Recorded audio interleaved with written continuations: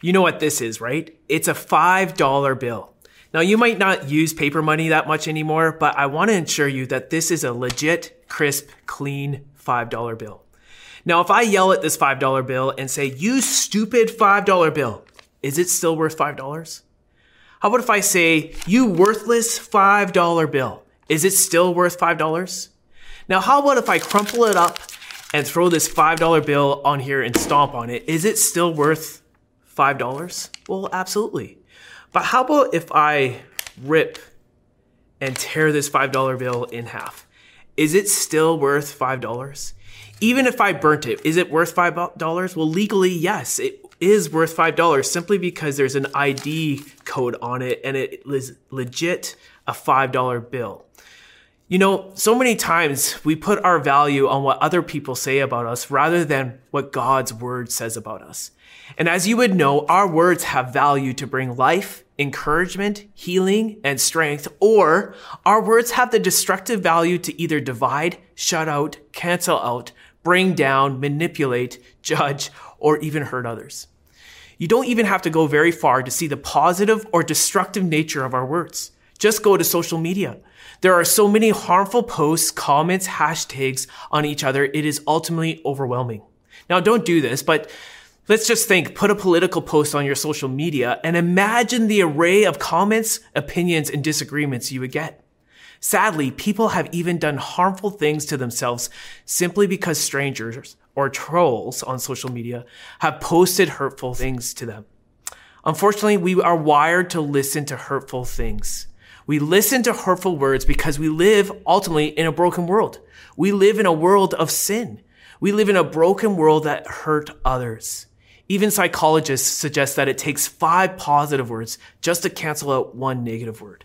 We are wired to let the negative words stick with us. Now, the book of Proverbs, a book written by King Solomon, considered richer than Bill Gates and Jeff Bezos together combined. He was worth $2 trillion US. And smarter, or even smarter than Elon Musk, wrote bite-sized truths, ancient tweets we are calling them, of wise ways to live by. In fact, the entire known world would come to see King Solomon and listen to his Proverbs. Listen to what King Solomon had to say in Proverbs 12:18. The words of the reckless pierce like swords, but the words of the wise bring healing. You see, King Solomon compares the words that we say as weapons. As the tongue is shaped like a sword, we can use to sharpen each other or use to stab and strike one another. Sometimes we use our words as weapons against others. Cutting remarks, reckless speech usually happens in the moment, doesn't it? In the heat of anger or bitterness or through social media, our words spew out pain, causing anguish wherever we go. Or we tend to judge others, don't we? Especially those who are different than us, who have opposing political views or who don't jive in the same circles as us. And consequently, we respond by saying hurtful things. Or you have been personally hurt by others with their words. And subconsciously or consequently, we say hurtful things out of self-protectionism. Listen to what King Solomon has to say about our words in Proverbs 30:14. There are those whose teeth are like swords, whose fangs are like knives. You see, King Solomon compares our words as spewing out knives, whether in my anger or frustration or whether in my judgment and presuppositions of others. Simply because they are different than me or out of my self-protectionism, we use our words as weapons like knives, stabbing and striking one another rather than sharpening one another. Yet not only do we use our words as weapons against others, but sometimes we use our words against ourselves. It is considered negative self-talk. It is what we say to ourselves. Sometimes we say words to ourselves like "you are no good," or "you will never measure up," or "no one will ever like you." But negative self-talk is just that. It's negative. It's not necessarily true. The 2020 Olympics started last week. These athletes all around the world have trained their entire lives to be at their very best for Tokyo. And it is amazing to see these athletes perform at their best. As Olympians, it has been proven that positive self-talk rather than negative self-talk increases performance in athletes. Personal mantras like "you got this" or "go for it" or "bring it home" has helped them wrestle down negative self-talk. In most cases, Olympians will act out their routines in their minds before they perform their awe-inspiring routine for the world to see. In the same way, as those at the highest peak of performance wrestle with negative self-talk, we all wrestle with negative self-talk. And if not managed well, will end with destructive thoughts, and as words like weapons, we stab and strike ourselves from the full potential we have in this world. So not only do we use our words as weapons against others or ourselves, but we sometimes use words as weapons against God. In Psalm 106:33, we see the example of Moses' bitterness with the people of God. For they made his spirit bitter, the word says, and he spoke rashly with his lips. For they means God's people, and made him spirit bitter. Now let's pause there for a second. The people of God made Moses' spirit bitter because they complained for 40 years. Imagine that.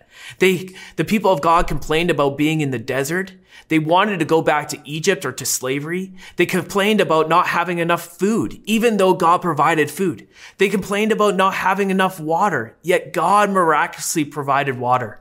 They complained about Moses' leadership and even blamed Moses for being in the desert, even though it was God who brought them into the desert before going into the promised land. And then the final straw for Moses. They were complaining about a lack of water again. And he, Moses, spoke rashly with his lips to the people of God and to God. Because of these words that Moses said, he never reached the promised land. Moses lashed out to his people and ultimately God, trading his trust in God for his own impulses. Now, is it okay to be frank and honest and raw with God? Absolutely. Do you need to trust God in the midst of your bitterness? Yes. Is it okay to vent and be real with God? Always. But do we need to trust that God knows best in the midst of our frustrations? Absolutely. And we all have choices, don't we? As this ancient tweet suggests. What we do with our words? Will we either spew out knives to others or to ourselves or to God, or will we add healing to our words? Listen to the rest of this ancient tweet. The words of the wise bring healing. You see, our words can bring healing. As your outline will show you, our words as healers. As a kid, we grew up camping during the summers. At this one particular camp spot, my brother and I would get on our pedal bikes and race around the trails against each other. At one particular place, I wiped out pretty hard. My bike hit a big rock that didn't move, but I sure did. I felt like I was flying away from my bike as my bike tumbled above me and then landed on my leg. Now, like any preteen boy, I simply got back up and kept going. But when I got back to the campsite later that day, I realized the gears of my bike pierced open my leg, mixing dirt, blood, and gear grease into my leg. As we cleaned it up as best as we could, after camping, I had to go to the doctor to get it cleaned out. Friends, it was so painful, but necessary. I couldn't experience healing until I went to the doctor. In the same way, our words have the value to add healing to someone's life. In the mixture of brokenness, pain, and hurt in our world, our words can speak life and healing into others. Why should we do that? Well, it's because of Jesus, the great doctor who spoke words of life and healing into you. Listen to Jesus' words in John 10:10. I have come that they may have life and have life to the full. In other words, meaning you and me. We can experience this life and have it to the full. The word life Jesus refers here is Zoe. Zoe means salvation, eternal life, and healing. Jesus came to give salvation from our sins, but also heal us from our brokenness. In other words, we can speak life and healing to others simply because Jesus has spoken life and healing into us. Nikola Tesla, the inspiration of Tesla electric vehicles, maybe you want to buy me one, said this: if you want to understand the secrets of the universe, think in terms of energy, frequency, and vibrations. In short, what he was saying is that all energy comes from sound. Now think about this for a second. Jesus was there when he spoke into creation, into being. The mountains, the waters, the vegetation, the animals in the sea and the land, Jesus was there. Jesus was also there when he breathed life, spoke into humanity into being. Jesus came to show or to speak humanity the way to experience full life. And even the Apostle Paul says this, that faith comes from hearing, and by hearing the words of Christ. You see, we can speak life and healing to others simply because of Jesus, who spoke creation into being, life into form, and eternal purpose into you and me. In a world that devalues each other in relationships or in politics or opinions, we see it all over social media and everywhere else in between, we have an opportunity to add value into people's lives because of Jesus. So, how can our words be healers to people's lives? Well, first, you and I can bring healing word simply because of a thoughtful word. A few years ago, one of my youth leaders invited my family over for dinner. As we entered his house, on his fridge was an encouraging note from his grade 9 small group guys 10 years ago. When I asked him why it was still in the fridge, this is what he said to me. It reminds me of the difference I've made in young people's lives. It helps me stay focused when I get frustrated. Now, anyone who works with junior high guys have never been frustrated before, have they? But those who work with junior high guys, I think, are the closest to Christ. They are the true heroes in church ministry. And he also says this, it keeps the why in front of me. Remember when someone said a healing word to you? Maybe it's an encouraging note or someone who gave that note to you, or a prophetic word when someone prayed over you or for you. Remember the impact those words had on your life? Not only that, but consider this, that Jesus' words today can also bring healing to you. The same Jesus who spoke into creation and life and purpose can speak to you today. Will you allow God's words bring healing into your situation today? So not only does a healing word bring a thoughtful word, but second, we see that those who bring a healing word seek the best for others. In a world that's screaming their personalization of identity, truths, trusts, and tribes, bringing a healing word to others unites people together. Healing words restore trust. Healing words repairs broken relationships. Healing words bring wholeness. Now in 2018, for the first time in 16 years, my whole family came over for Christmas. Yeah, I'm talking about Christmas in the summer. Now, let me give you some context. In 2002, my brother unfortunately took his life during the Christmas holidays on December 27th. It was absolutely devastating. Consequently, in 2006, my parents separated, and in 2007, they divorced. During that time, Isabel, my oldest, was born in 2006, and Joseph, my son, was born in 2007. You see, some of my highest moments of my life was met with my lowest of lows. Those times were marked with brokenness, pain, and hurt in my family. Yet, in 2018, my family, my dad, my mom, my brother, my sister, with her 1-year-old boy, and my family came together to celebrate Christmas in our home. Kudos to Anik. I will never forget when we had communion together and prayed for one another and blessed one another for the first time in 16 years. Honestly, this could have only happened because of Jesus. You see, a healing word brings out the best in others. Why? Because Jesus gave his very best to us. So not only does a healing word bring a thoughtful word or seek the best of others, but last, those who bring a healing word are patient during insults and judgments. Have you ever been misunderstood before? Judged or accused? Maybe misrepresented in your family or your home or your workplace or your business? Listen, patience is wisdom and wisdom is patience. Wisdom does not react, it responds appropriately. Wisdom at the end of the day will always have the last laugh. Consider Jesus, friend. He was mocked, he was misunderstood, beaten, judged to death without a proper trial of what he did. But he took on all the knives of humanity. Why? Because wisdom was speaking.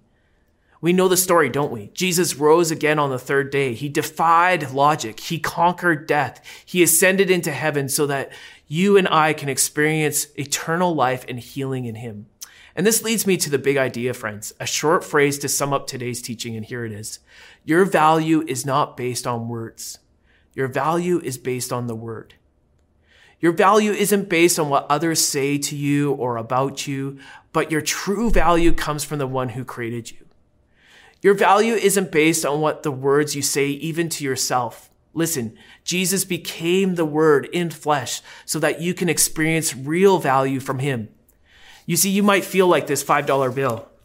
You might have been beaten up, crumpled up, stomped on, and even perhaps broken.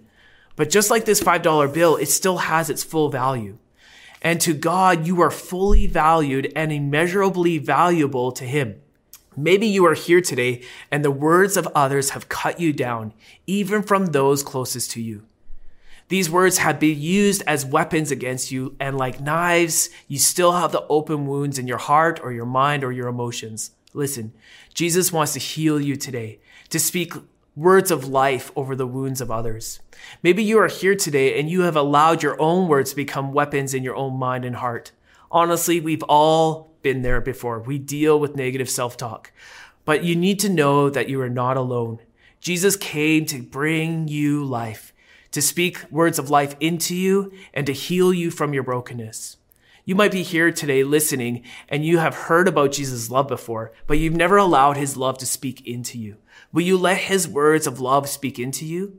Will you let his words heal you today? And maybe you are here today and your words have turned into weapons against God. You know, I get it. I've been there before. I understand. But don't let your words warp your perspective that God is still God and he knows what's best. Maybe you are here today and you need to let his thoughts be your thoughts and be the foundation of the voices around you. Don't be like Moses, who out of anger and frustration decided to do his own thing rather than trust God.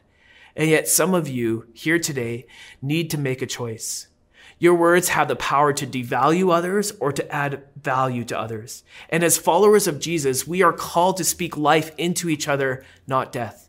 We are to add value to others, not devalue others with our words. As followers of Jesus, we are responsible to speak the words of Jesus into people, not religion or judgment. We are either reckless with our words or wise with our words. How will your words add value to others this week? Let's pray.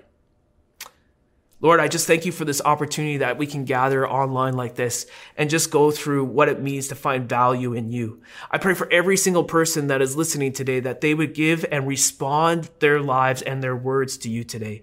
If there's people here that just feel devalued, that they would find their value in you. I pray that we would actually, all of us who are listening today, use our words to add value to others rather than devalue. And we pray for these things in Jesus' name. Amen.